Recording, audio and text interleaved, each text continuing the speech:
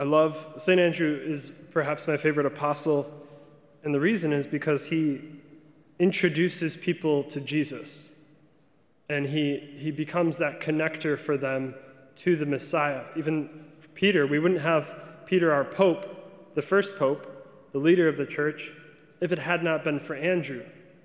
For it was Andrew who went to Peter and said, "We have found the Messiah." So he acts as this connector, if you would.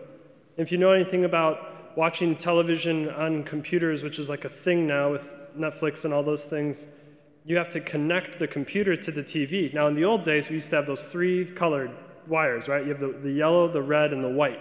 And the one was the audio, one was visual, one was, I don't know what it was, but you had to have all three. And if you didn't have one of them, it didn't work. You could hear the thing, you could see it, but you couldn't do one or the other.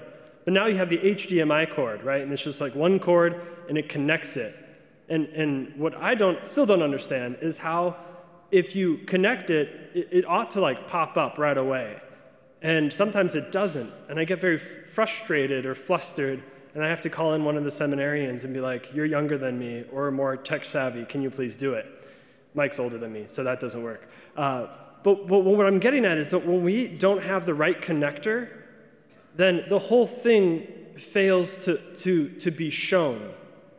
And so if we want to be a connector of Jesus Christ, that is, like St. Andrew, introduce people to Christ, then we have to go to the source. You can't connect the HDMI cord to the TV and just hope the other end randomly connects itself. No, it has to be connected to the source. And so if we ourselves are not connected to the source, who is Jesus Christ, then we ought not expect that other people will be connected to him.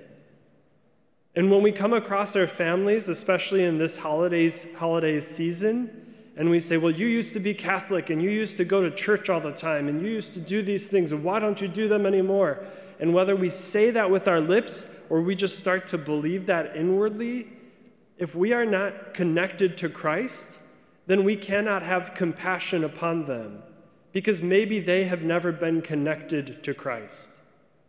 Now we can say, "Well, I raised them in the Catholic faith." I want to affirm that and to say you did raise them in the faith, but it doesn't mean that the faith took root within them. Just because you're sitting in a garage doesn't make you a car, right? All right? So just because you're in the church doesn't make you Catholic. Just because you're sitting in the pews doesn't make you living in the Holy Spirit. It takes an anticipation. It also takes an intentionality to be living in God, to be connected to God. So as we go through these weeks, especially as we lead up to the coming of the Messiah, I want us to begin to reflect and ask the Lord to help us, you and me, remain connected to him. Because then when people at our Christmas gatherings, or those that we speak to, who are like, "Oh yeah, I only go to church on Christmas," instead of judgment that comes forth, we have compassion. Because when I'm connected to the source, then I also see things like the source. I see it like he sees it. When you connect the HDMI to the TV, you see it on the TV as you do on the laptop, but perhaps in a better definition. So when I'm connected to the source, I start to see things as the source sees it. So I start to see them as he sees them, which is with love and compassion and with kindness, that I don't know their history. I don't know what abuse or hurt or trauma that they went through that made them leave the church. I don't know those things. So I don't have to, I can let go of the judgment. I get to live with the freedom, like Andrew, who goes to Peter and says, "We found him. We found the Messiah." And he doesn't drag him, but he tells him with joy, because he wants to connect every person he knows to the source of his joy. So just ask the Lord this day, "Lord, help me to be connected to you, to stay connected to you, so that I can project all things that come from you, so that others see you when they look at me.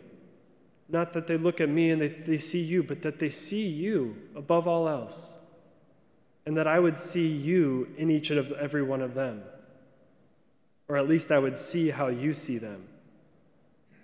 When we make that prayer to the Lord, we find ourselves living in a greater peace and surrender than if we were simply to try to get through these days on our own self-will. So we just ask the Lord for that grace to be connectors to others and to him, but that first you and I would be connected to him.